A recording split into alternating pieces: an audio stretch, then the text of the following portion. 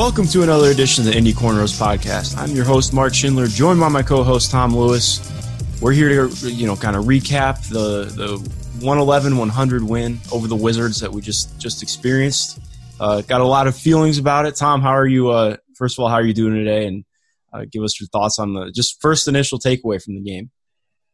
I'm doing great. Good to talk to you, Mark. It was kind of one of those classic letdown situations, and you survive in advance, no matter how ugly it may be. I mean, they pretty much had control the whole game, although it just never feels like it when a team, like the Wizards, they start throwing everything in the fourth quarter there. It's like, oh my gosh, are they going to make this a game?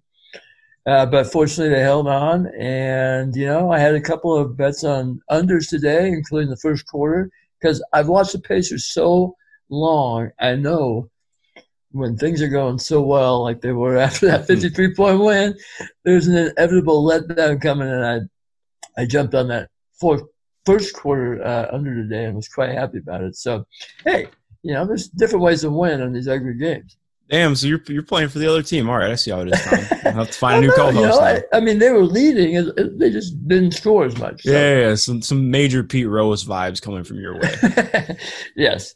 But, no, actually, so, just to get in some of the good stuff, I think, obviously, the numbers aren't anything flash. I mean, 17 points is nice, but I thought Aaron had one of his more complete games since he's been a Pacer. I thought, obviously, he kind of faded in the second half. He didn't get – I mean, he played 36 minutes, but I wouldn't have even noticed that he played that much outside the first half. But in the first half, he was incredible. I mean, his defensive rotations were really nice. He actually blocked a shot, which is kind of crazy to say for somebody 6 foot tall. But no, he had a really good game, and I was enjoying him out there, and he just looked steady and is continuing to. He scored well out of the pick and roll today. There was one three. Well, it should have been a three. The floater that he hit in the third quarter, that he had a wide open three in the corner, and just drove for a floater. And I was like, I mean, it went in, so I can't complain too much, but. It was just one of those things because we went back to I think we finished with 24 shots from three today. Yeah. 26. So, 26, I mean, again, low. But probably because I just watched the Rockets shoot 60 last night. So. Right. Yeah, rough compare there. But, yeah, Aaron was, I thought – I mean, I loved early in the game. He was D'ing up Hachimura in the post pretty well. I don't know why Hachimura didn't just try and bully ball him, but he didn't. He held his ground and it's kind of hard to explain the feel out there, but you can tell he's just way more comfortable and seems to understand what he needs to do while he's out there on the court. And, he's not always going to be lighting it up. And really, if you're not noticing him out there sometimes, maybe that's good because he's not doing negative stuff as well.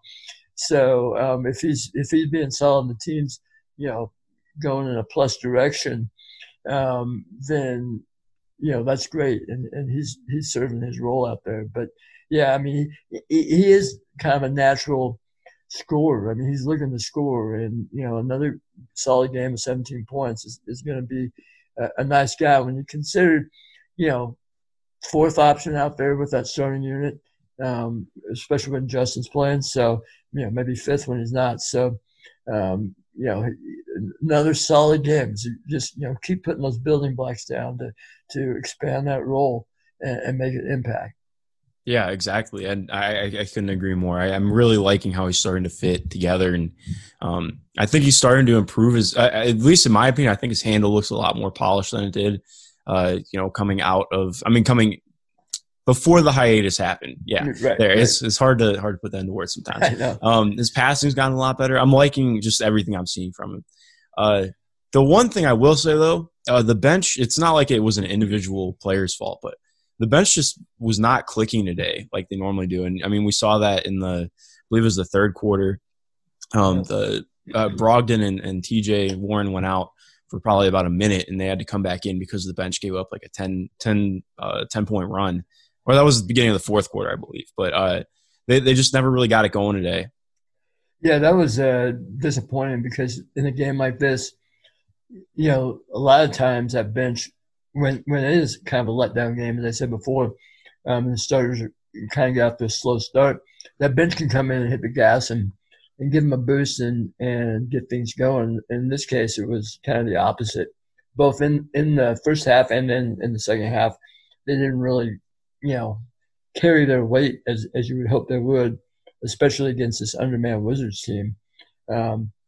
So yeah, that was frustrating. I mean, there was a couple times where T.J. McConnell just didn't seem normal dribbling the ball. He just seemed out of sync and having some uncharacteristic couple turnovers that you wouldn't expect from him. So their minutes were limited too, and that's because McMillan was not having it there for a while. So unfortunately, when you're looking at a back-to-back, obviously there's no travel, but the starters had to log some minutes to close this game out, which hopefully doesn't show up tomorrow when they have to face Orlando. Yeah, we'll see. I was telling you earlier. I did the pregame for tomorrow already, and I think Orlando. Obviously, Jonathan Isaac's out, which I don't know if you saw it. That was pretty nasty. Not great. Obviously, you feel for him. But I mean, Miles is gonna. I'm interested to see how Miles plays against Nikola Vucevic tomorrow. He's not the same kind of. He's a little bit more finesse than power in terms of like the way that he scores in the post, but it's still going to be a probably difficult matchup for Miles, or at least a competitive one for sure. So I think that'll be interesting. Miles had kind of a quirky game today. Like, yeah, he did. He was good. It's a good way to put it. Yeah, like it's not that he played a bad game, but I thought he was playing outside himself a little bit. As Caitlin was tweeting, I was tweeting as well. He was not popping again. Keeps just rolling awkwardly to like 15 or 16 feet, and again, you can only it's hard to find the balance between being critical and just being kind of unkind. But like, I don't know, it's just getting to the point where it's like, dude, you gotta pop. It's like because it clogged up the lanes. I think that was an issue for Malcolm today. Malcolm was having 3 guys collapse on him because people were coming off Miles. But I don't know. I mean, he still played a good game, but defensively, he wasn't quite there today. I thought he made a couple of reads that were uncharacteristic for him, and I kind of felt like he felt like he could freestyle a little bit, especially with Bryant in there. But Bryant, I mean, that guy can get buckets, and when he's not focused completely on him, I mean, he was able to get loose a little bit. But I like Turner's energy.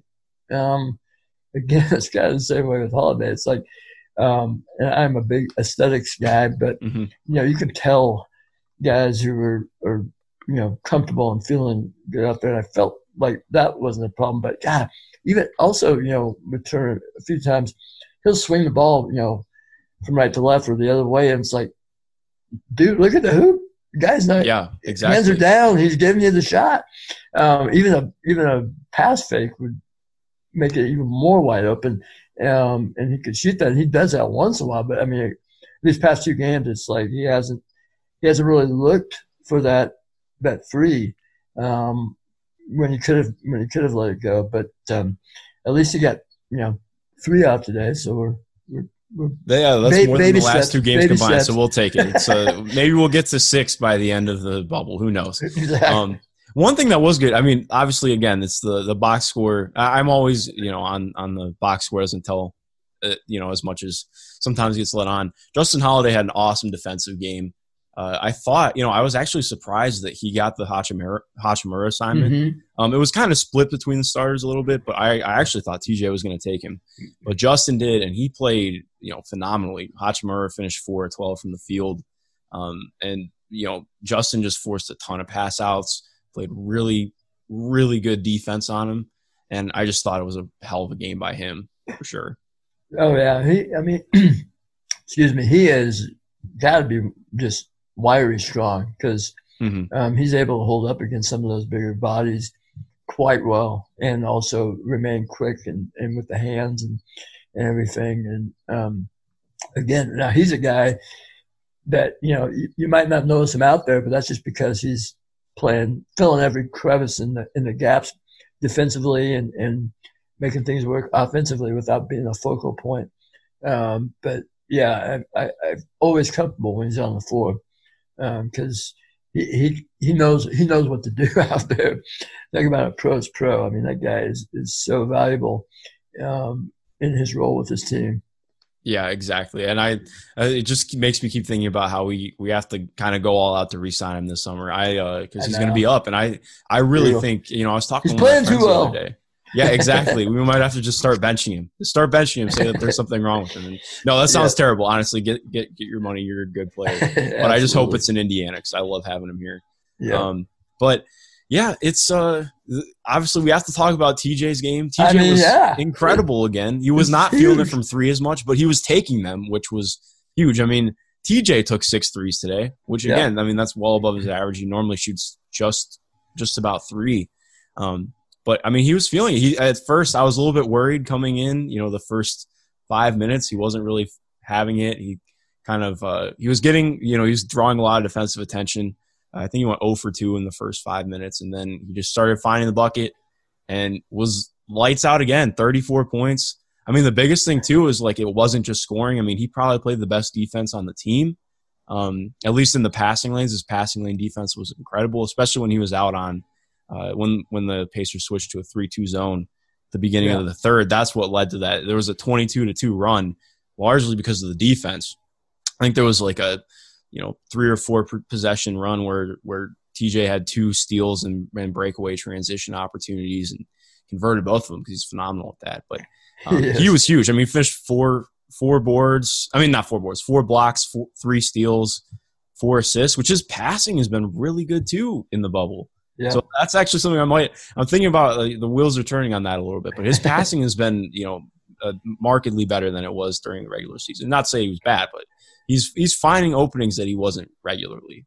Yeah, I mean, he's going to have more opportunities. He keeps putting up the point totals because the defense is going to be, sending more guys at him and giving him more opportunities to make key passes. But yeah, I mean, those getting a couple of steals and getting runouts and kind of getting the Pacers rolling on those runs. They were running the first half. They were a big run the second half, which ended up being key because they kind of just were mad the rest of the way and holding on. But I mean, the guy is incredible when he gets that ball on those runouts because he's not running away from anybody, but he can just get awkward with the finish and take a hit or take a guy defending him and get it in the bucket. Just it seems like every time. It seems like he never misses even when he gets fouled. So again, just so much fun to watch just because he's so smooth, no reaction. But man, when he starts heating up, it's just get him the ball. Yeah, exactly. And I hope nobody keys in on it, but I've noticed, I think it's probably at least probably more than half the time when he's coming down in transition, it's always right hand behind the back crossover to his left, and he finishes that way. And half the time it's into a Euro step too. So I'm hoping that doesn't get keyed in on. But yeah, it's beautiful to watch, and I agree. He's not going to blow by anybody. Like he's not. It's not like he's an average athlete. I mean, obviously we're talking about guys who are world class athletes, but in terms of just like speed and quickness and everything, he's like probably like a C+ guy. Like he's above average, but he's not going to blow away anybody. But yeah, his just his ball control and the way that he's able to contort his body is pretty incredible. Yeah, the ball control and the body control, and it's just being able to stay on balance to get his shot off and get it off clean. I mean, honestly. Yeah, exactly. A legend from my youth, George Gervin. I mean, the guy is unbelievable. He can just. This is the Iceman, right? Yeah, I mean, the Iceman was ridiculous, but I mean, this is you get in the lane, you might get bumped, you might be moving to your left, but somehow squaring up and being able to get the little floaters to go. It's just so much fun to watch. Yeah, and speaking of the body control and awesome fluidity, I mean, the JaKarr Sampson finger roll has to be mentioned. You saw that, right? I wasn't the only one who saw that. It happened. Yeah, I just making sure. I didn't want to be dreaming or anything. But no, that was beautiful. I can't believe that happened. He broke that out. He's still been really good. He keeps I think he's playing himself into a likely contract. Maybe not with the Pacers because I don't know if we'll have room to re-sign him. But he's definitely he's keeping the door open for possibility. And I mean, he's doing what the Pacers want and kind of what they're paying him for. And his role, I don't think Justin Holiday's a guy I think will get more money than he's being paid now. But JaKarr is going to be that guy that isn't going to break the bank on a re-sign, most likely. And also, he's got to weigh in, factor in his fit with his team too, and what opportunities he has and the way they play and all that. So, he'd be a guy that if they could keep him around would be great. Yeah. I don't think he's going to be like a $10 million a year player or anything, but I think he definitely he'll at least get a minimum contract. And I would be kind of surprised if he doesn't get a multi-year contract. He's really that's the thing. I mean, he's earned the years and a little more money, obviously, and really the Pacers don't have any room to play with right now, though we have no idea what salary cap stuff is going to be now with all that's gone on this year. But he definitely is become a valuable guy, similar to Justin Holiday. Yeah, I totally agree. And so, one question I really have off of this game that I was thinking about, especially with how many shots TJ's been taking, and he's getting the ball in pick and roll, which he really wasn't doing a ton during the season, just getting a lot of room to operate, and he's done awesome with it. I think that's pretty undebatable. Obviously, we need more sample size to know how well it's going to keep going, but he played against a really, really darn good team yesterday, played really well again today. So we'll see again against Orlando and moving forward, but it just brings up for me, I haven't been around as long to not calling you old. I know we do this once a podcast, but I already did it with a George Gervin reference. So. That's a good point. I think George Gervin was retired like 10 years before I was born. So there you go. But in terms of how everything's working out with Domas being out and the guys shifting around the lineup so much, it makes me, not to be pessimistic, but it makes me wonder, just going into next year, how the shot hierarchy falls out and how guys are able to mesh that together. Because I feel like that was the one thing that was really going well this year prior to Vic coming back. And I think to Vic's credit, the first couple games he shot himself out a little bit, which is fair because, you're trying to get your best player back and in shape and used to having the ball in his hands, getting him those in-game reps. So that's worth doing. But then you look at it in terms of next year and you have these guys who are playing well and capable of doing stuff with the ball in their hands. And it's just, you look at it and how do you get them to actually mesh together? Can they mesh together? Which I do think they can because they did it for a large portion of the year. But then it just brings into question, how do you make that all fall in the line and be at its best?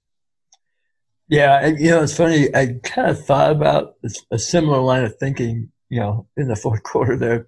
And I'm just like, the realization that right now, I mean, TJ Warren is far and away the number one option right now. Yeah. And, I mean, you got to roll for him, and it just seems insane all of a sudden. But when you're looking at this league and the Lakers and the Clippers and these teams, I mean, you can't have enough firepower. You cannot have too many guys that can go and light it up on a night. And we're always concerned about getting a superstar here and not letting them leave. Well, I mean, if you need two in a lot of cases to compete. So I think that would be a great problem to have, to see how that worked out.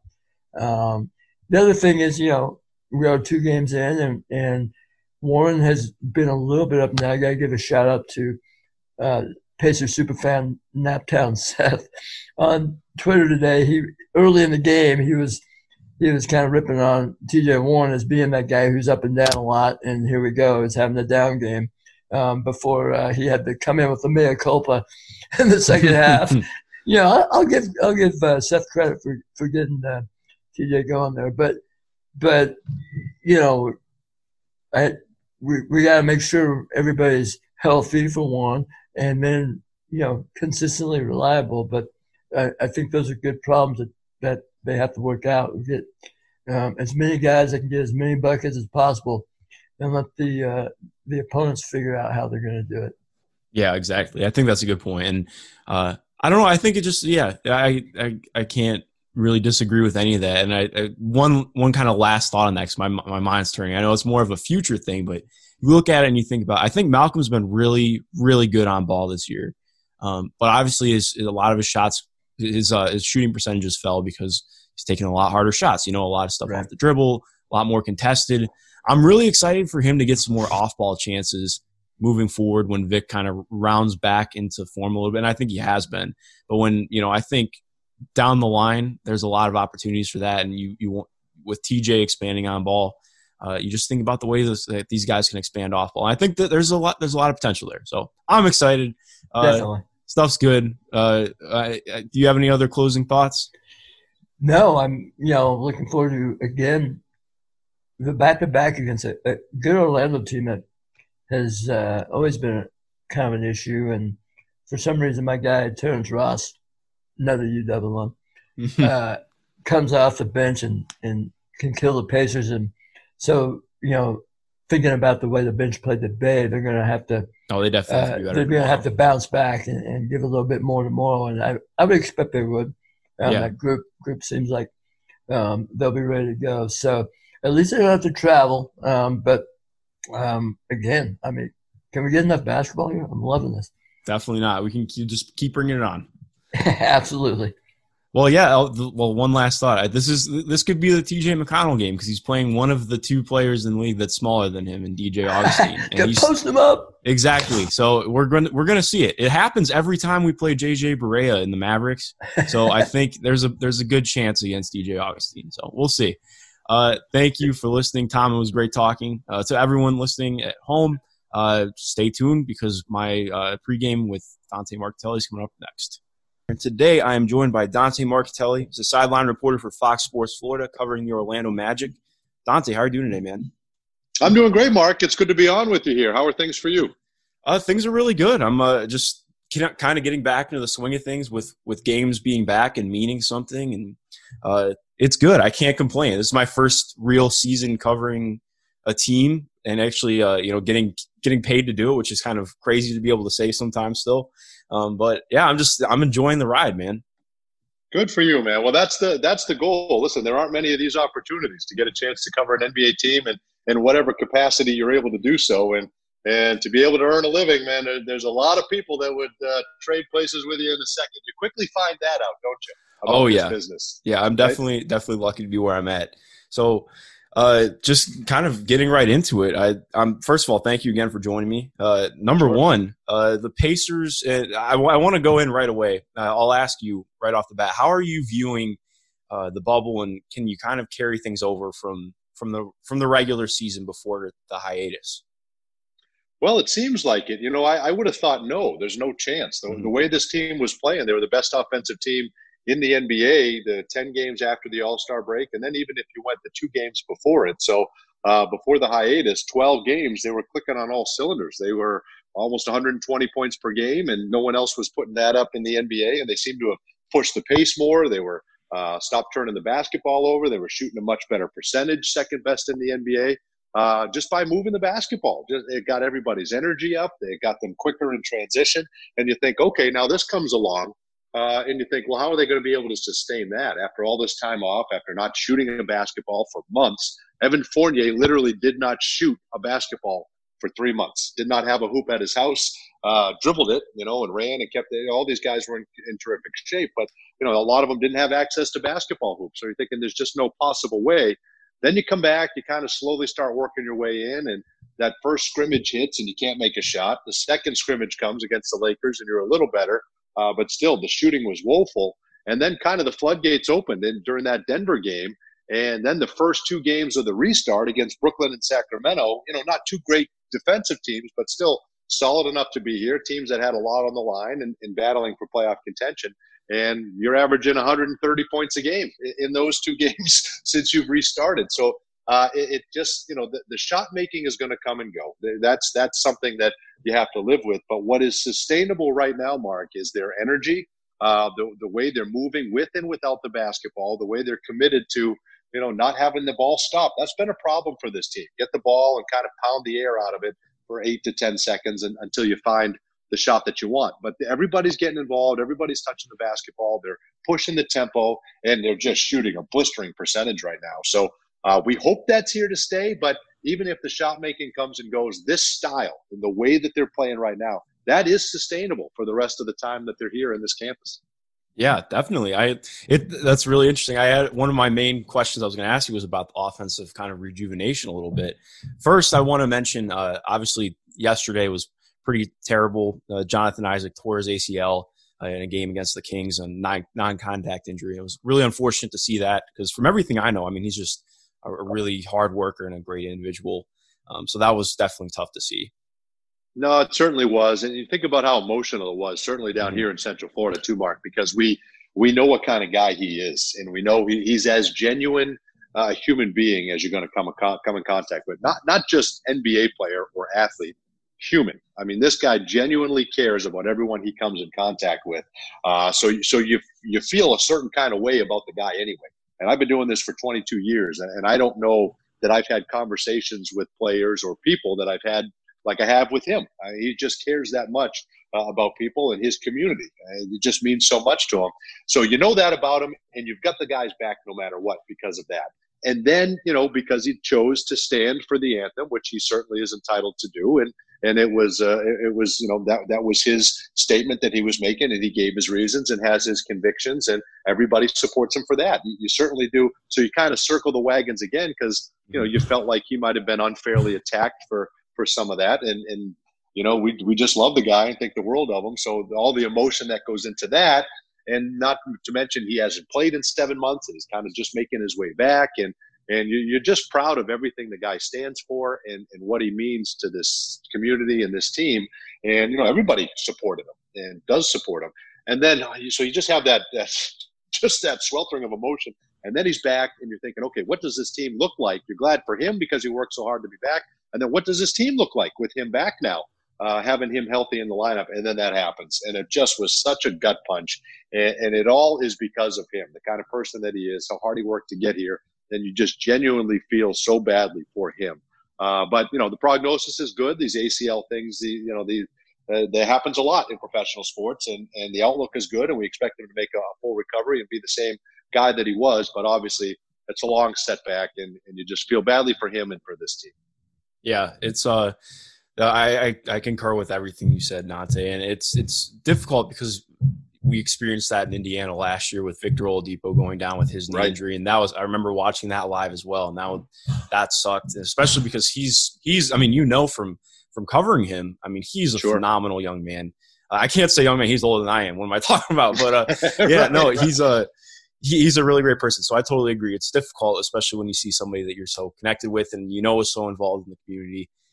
Definitely difficult. But moving on. Mark, here's the thing. The last thing I'll say about that is, and you'd like not to, and you can speak to this too because you cover the Indiana Pacers and you're doing a great job from an objective standpoint, right? You're trying to be objective. You're trying to be non-biased. Sometimes you have to be biased, and you just genuinely root for these guys when you get to know them and you're around them enough. And then when they're a great person on top of it, boy, then you really root for the guy, right? And it's the same thing with Victor Oladipo, and it's the same thing with Jonathan Isaac. There's a vested interest. You want them to do well, and you genuinely care about them. And then when they get hurt, you feel it too, right? I mean, that's the tough part about being so close to it.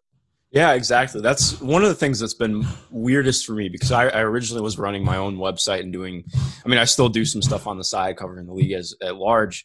But actually, getting in and being, involved. I mean, I got hired the day after the NBA went on hiatus. So it's just been Zoom meetings and everything. But still, I mean, you're watching all the games, you're talking to the guys, and you get to kind of get a perspective on everything. And making sure you're not biased is definitely something that has been a work in progress.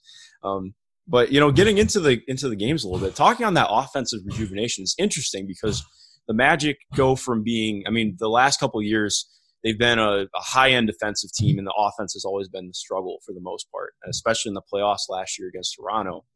And then you look at this year, the team was really good defensively to start the year, was struggling on offense. Coach Clifford, kind of renews the offense a little bit. You can speak on that in a minute. I think a lot of that was, just from my opinion watching, a lot of that was just kind of handing Aaron Gordon the keys, but in a very different way than you're maybe accustomed to. Like, he's not running pick and rolls. He's not necessarily handling the ball any extra, but he's getting the ball at the top of the post, in the mid post a little bit, operating from there. And I found that really interesting. And the way that the offense was being used around him with a lot of cutters and movement was definitely awesome to see. But I think there was a pretty decent defensive drop off, and I wonder, has that picked up a little bit in the bubble? Because I obviously, like you mentioned, it was against two teams who aren't necessarily great defensively, so it's hard to gauge that. Yeah, it is hard to gauge that, and I don't think they're where they need to be yet defensively. They're still, I think, 12th or 13th in the NBA as far as defensive efficiency, and Cliff would love to be in the top 10. But so they're inching closer, and they've shown that they can do it for stretches. That's Cliff's big thing. We've shown we can be an elite defensive team, and they have much more energy on the defensive end these two games in the restart than they did, I think, probably at most points this year.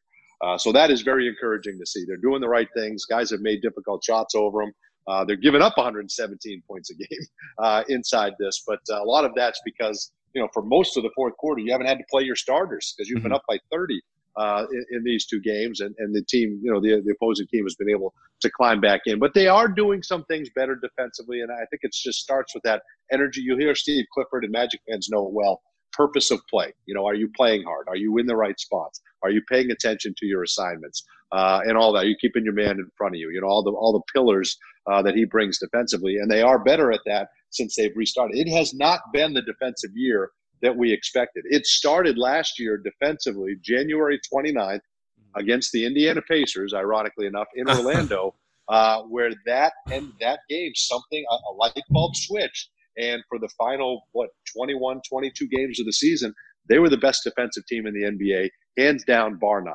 Something clicked. They locked in.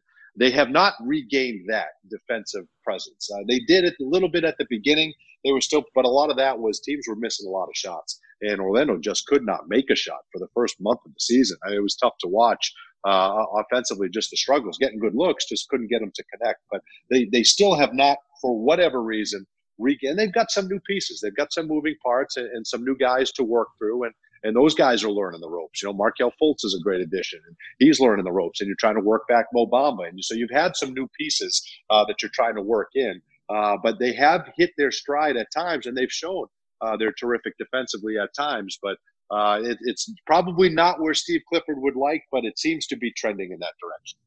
Yeah, definitely. And so speaking on some of those new faces, what did you see from Markelle Fultz this year? And it's been interesting. I've noticed he hasn't, in watching. I watched the Kings game yesterday. I didn't get to watch the game against Brooklyn, but he was not starting, and DJ Augustine was back in the starting lineup. So I was wondering what your thoughts are on that and how he's looking overall. Well, it looks great. I think the only reason for that is, he's the starting point guard. He's the starting point guard of the future for this team. But when the team got on July 7th, when they went into the Disney campus, Markelle had a personal matter that he had to attend to. So he was out for about a week. And then when he came back, he had about a 2 or 3 day quarantine to make sure he was okay. And he has just gotten back to practice probably about 10 days ago. Okay. So all that is making sure his conditioning is where it needs to be to return to the starting lineup and to make sure that he can do the 25, 30, 35 minutes a night. And so that a lot of it is just the conditioning, and that'll come, and it's almost there right now as we speak. So they ramped him up to a few more minutes, got about 20 last night, probably get 24, 25 in the next game. And I would expect at some point he'll be back in that starting lineup. But that's the beauty of having a guy like DJ Augustine, veteran journeyman, a guy that can certainly step up, and he's been fantastic. He's been a godsend. He's been the best three-point shooter on this team for the last 4 years. So he's been a terrific guy to put in that place. But Markelle was a guy, Mark, that you look at almost a year ago, right? So, well, even a little bit more than that. So last June, he couldn't even shoot a free throw. When he got here, he couldn't even reach the basket from the free throw line because his shoulder was in that much pain. And he still continued to rehab, went through the work, and was ready by training camp in October to go through a rigorous training camp. He was able to go through that, go through the entire preseason, and then he played all but one game this year for the Magic. And, so he had to ramp everything up.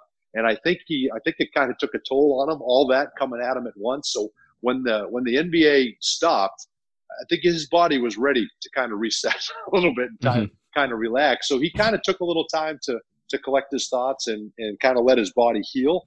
And that had nothing to do with the shoulder. That was just general soreness from half of an NBA season, 3/4 of an NBA season. So he did that. Then he ramped up his conditioning. He was in phenomenal shape and ready to go in as good a shape as anybody on this team.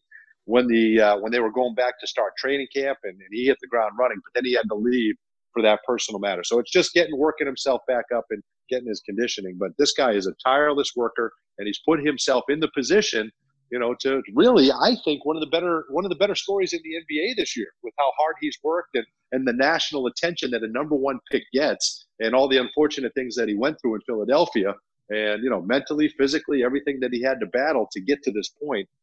He's just a quality individual, a great kid, a hard worker, and I really think it's a great story. And there's no doubt. And the shot looks better. He's one of the, believe it or not, since I think if you go back to January or middle of February, he's got one of the best field goal percentages from mid-range, one of the best mid-range jumpers in the NBA, going back, the last 15, 20 games in the NBA. So he's starting to his shot is getting there. He's not extended to 3 yet on a consistent basis, but the shot is coming. And then when he gets that, then you really have to watch out. Yeah, it's funny because I really like his game, and I've been watching him a ton, just going back through some of his film. And I mean, he's taking threes, which I think that's a huge thing that people kind of underrate. He's not, obviously, like you mentioned, he's not making them super well yet, but the fact that he's taking them and trying to work on that is huge. And his mid-range looks incredible. I mean, it's odd. It almost looks like he has 2 different jumpers. Like his 3, it still looks a little bit jerky, not as bad as it was in Philadelphia, of course. But, I mean, when he's shooting from mid-range, it looks so fluid compared to when and even at the free throw line, he looks markedly better than he did last year. So yeah, and you know what, and the thing's coming, and he knows what he's got to work on, and he wants to be great. He wants to be elite. Mm-hmm. But this guy can get anywhere he wants on the basketball floor. The way he commands the basketball, and how I love it. It's unbelievable, and how he is in the paint. He's great defensively, and he still defers a lot. He's coming into a team where he thinks, okay, this is Nick Vucevic's team. This is Evan Fournier. Got to get shots for Terrence Ross. So he's picking and choosing his spots. When guys have been hurt, and he's had to carry the load at the end of a game, he's done it. He's had big games. He's won big games for this team, especially on the road. But for the most part, he's kind of still feeling his way. So it's exciting to think, what is this guy going to be like this time next year or even 2 years from now? Yeah, definitely. And I don't have his age in front of me. He's, 21, 22 right now? So he's still incredibly He's 22, young. Right. Yeah. So, I mean, I think a lot of people discounted that. I think it's great for him to be in Orlando, though. Not to say, kind of in the same vein of Indiana a little bit. Sometimes guys like TJ Warren this year, he came here and he really popped off and had the best year of his career. I think it's huge going from the spotlight he was in Philadelphia to not say that's a smaller spotlight in Orlando, but just new surroundings, have maybe a little bit of a smaller market with, a team that's not trying to be a contender right at the exact moment. I think that's huge for him, and definitely excited to see how that helps him moving forward. So, kind of going off of that, I want to ask, what do you think a successful bubble kind of looks for the Magic and, just moving forward in the seeding games and into the playoffs? Well, I think you obviously got to make the playoffs. I think you got to get 7th. You got to hold off Brooklyn. Brooklyn's so decimated with injuries. If you are unable to hold them off, or even worse, if you found yourself in a play-in situation with the Washington Wizards, I would not think you'd find that a successful 8 seeding games here inside the campus. Mm-hmm. This team should, by all accounts, and knock on wood, that injury to Jonathan Isaac is certainly going to hurt them some. But I think you got to get 7th. And then does that get you Toronto? Is Boston going to be able to get up there? You would think it would be Toronto is going to lock in that 2nd spot. And then that's the defending champions. And I have no reason to think, from what I've seen since this restart has happened, I have not seen much drop-off, Mark. I don't know if you have, from the Raptors last year to this year. They look focused, really. Right? They look focused. They look dialed in. They have 0 weaknesses. So I think if you're the Magic, you go into every series hoping to win and expecting to win. But I think you just got to extend that series as much as you can. I mean, if you're able to push that thing 6 or even 7 games, or, I mean, who knows? Who knows what happens between now and then? And maybe they catch lightning in a bottle, rally around this Jonathan Isaac injury, and can you upset somebody in the first round? Obviously, that would be tremendous. But I think, a long way to get there, to answer your question, is get the 7th seed, probably draw Toronto, extend that to 6 or 7 games if you can. Make it a series. Mo Bamba gets more practice. Markelle Fultz gets to go through a postseason for the first time. These guys gain valuable experience, and I think that only helps this team going into next season. Yeah, definitely. I really like the way you phrased all that. I think it's a lot about just moving forward and trying to figure out, how this team can keep getting better and what they, just building off playoff experience, because I feel like that's been Indiana recently the last couple of years. So it's, but not to say, but as you well know, and it's going to be the same for Indiana fans that are listening, there's no home court advantage. There's no travel.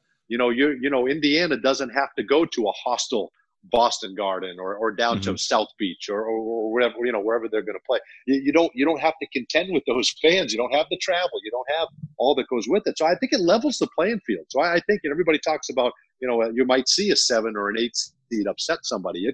That could happen too, Mark. I don't think that's out of the realm of possibility here in this postseason either. No, yeah, I totally agree. I think now that we've hit kind of a sense of normalcy, I think the general fan or person watching the game is maybe looking at it more in terms of how it relatively tends to be. And I think that we could definitely see some pretty wild stuff happen this postseason, especially without, just all the data backing how significant home field advantage is. I think that could play a significant part. So that'll be very interesting to see.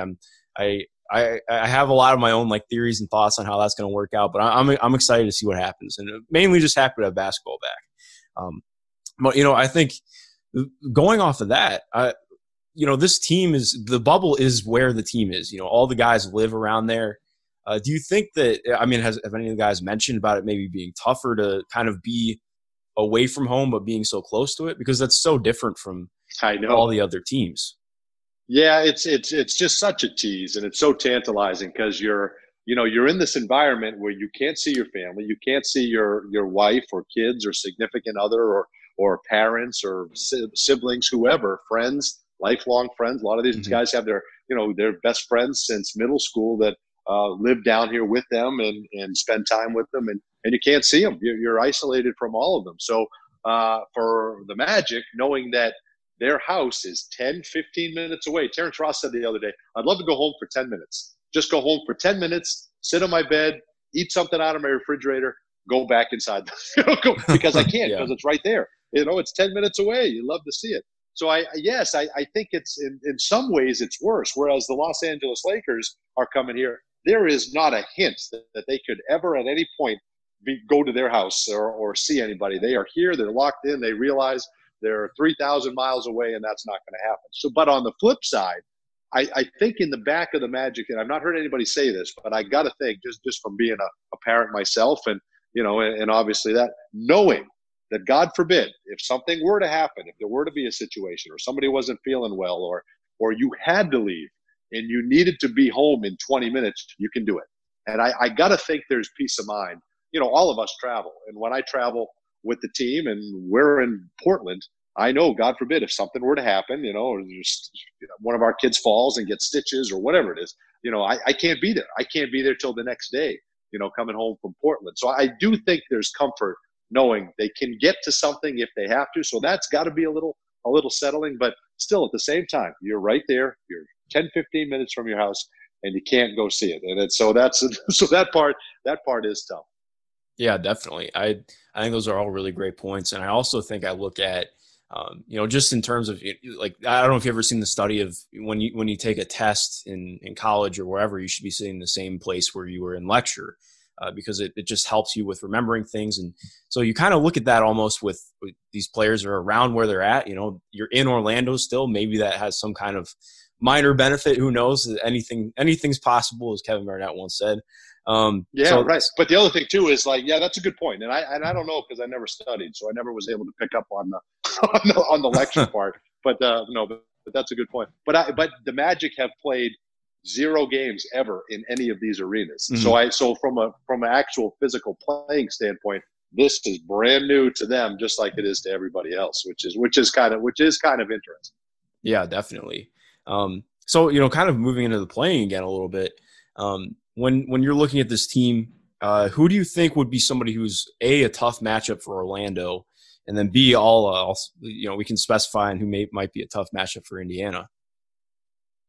Well, I just think, they're all tough, right up there at the top. I think the general consensus seems to be you don't want anything to do with Milwaukee, right? It seems to be that seems to be what everybody's saying is, you don't want to touch the Milwaukee Bucks. They seem destined, best record in the NBA. Everyone it seems to give them carte blanche and they're going to roll through the East and go right to the NBA Finals. That all seems to be predetermined 4 months ago.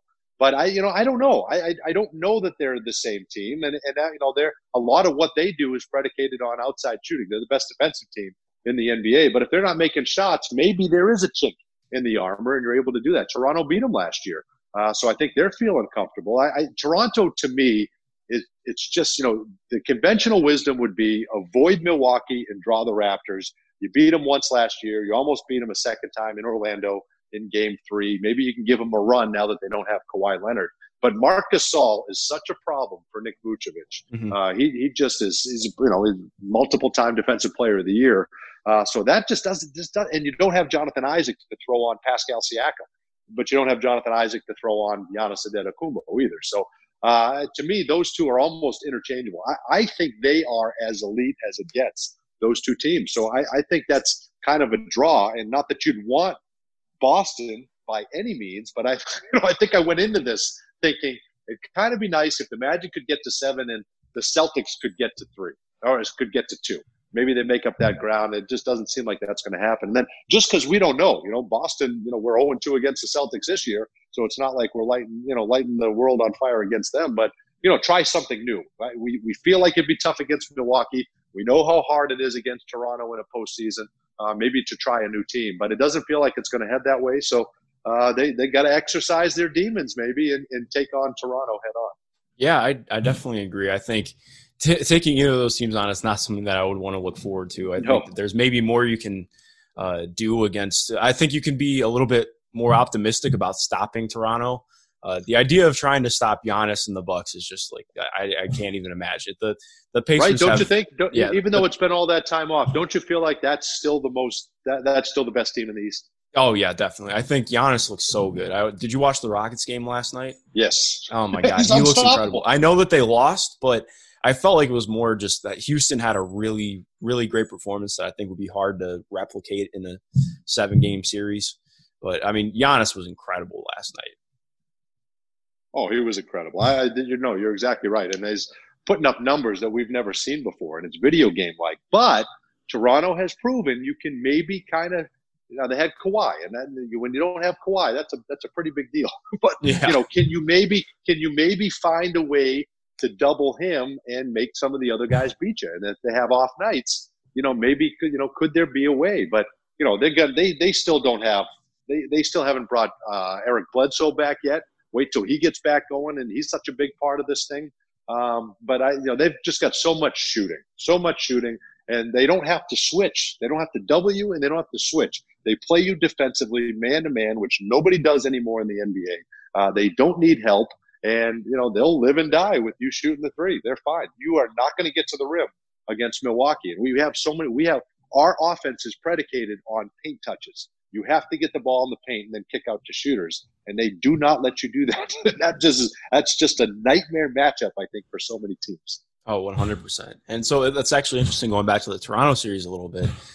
I don't really know anything about Vooch outside of what he does on the court. I imagine he's probably pretty hungry to play in the playoffs this year because he struggled last year. I believe he shot under 40% in the 5-game series against Toronto, and he just, like you mentioned, he struggled a lot with Marc Gasol. So I think, just knowing his ability as a player, I'm sure he is pretty eager to get back and prove himself in the playoffs.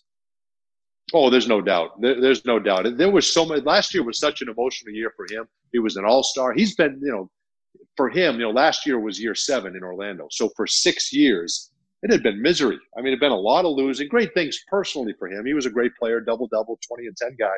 But just from success on the floor, there just hadn't been any. Then he finally gets recognized as an all-star, so that was emotional for him.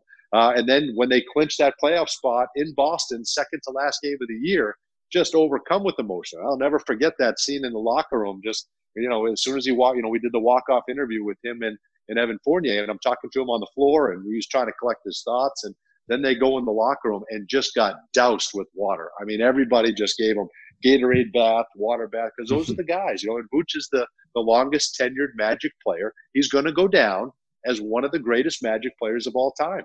And he wanted to be here. He signed a contract in the offseason because he wants to see this thing through. So he's just a fantastic player, fantastic person.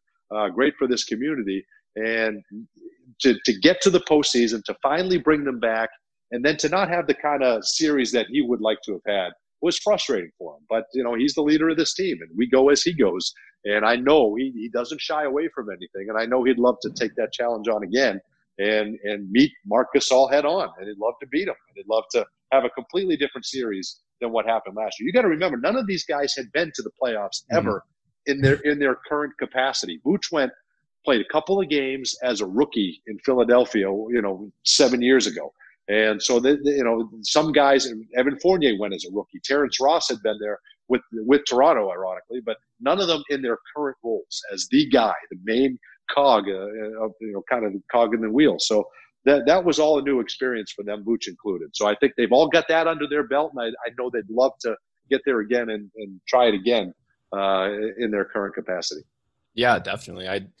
I'm excited to see Orlando in the playoffs. And so, kind of going off that as well, I think in terms of the game tomorrow, I don't want to say I'm worried about it, but I think Vooch poses he's probably the player who I'm most worried about matching up with, who I think provides the most difficulties for the Pacers, I should say. Miles Turner is a really good rim protector. He's a good player, but he does struggle against players who can dominate in the post the way that Vooch does. We saw that in, I don't know if you saw the Philadelphia game, but Miles struggled a lot with Joel Embiid, as he normally does. He just doesn't have the lower body strength to contend with a guy like that. And Vooch is an incredibly strong player, really, really good in the post. So I do think he poses a lot of mismatch issues for the Pacers tomorrow. Well, and Pacer fans that are listening, you're going to see a Nick Vucevic. I think he's the most skilled big man in the NBA. You look at Joel Embiid. Right?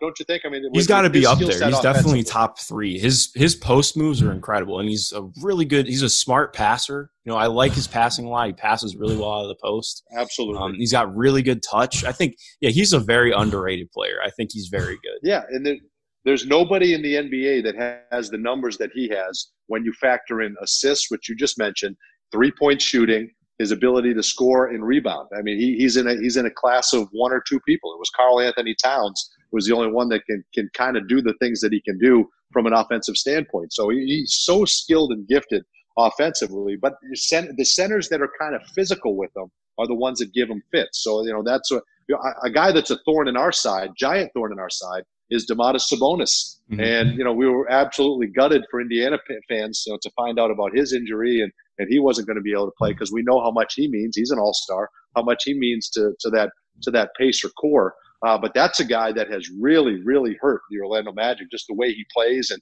how hard he plays, and we've never really had an answer for him. So that's different. Now you got to defend a TJ Warren coming off a career 53. But Steve Clifford is so good, just like Nate McMillan is. You give a guy like that a day or two to put a game plan together, then it's going to be airtight. I mean, they're going to come up with a terrific game plan. But Indiana's been a very difficult team for us to try to figure out here the last couple of years, and already have lost the first two meetings this year. So it'll be interesting to see how they play without Domantas Sabonis and kind of who's going to step in and kind of fill that void. But we know T.J. Warren is a capable shooter, and after a 53-point performance the other day, Victor Oladipo is going to be extra motivated going against his former team. Miles Turner, that guy always plays us well. He plays so hard, and he'll get a big offensive rebound and kick it out for a dagger three.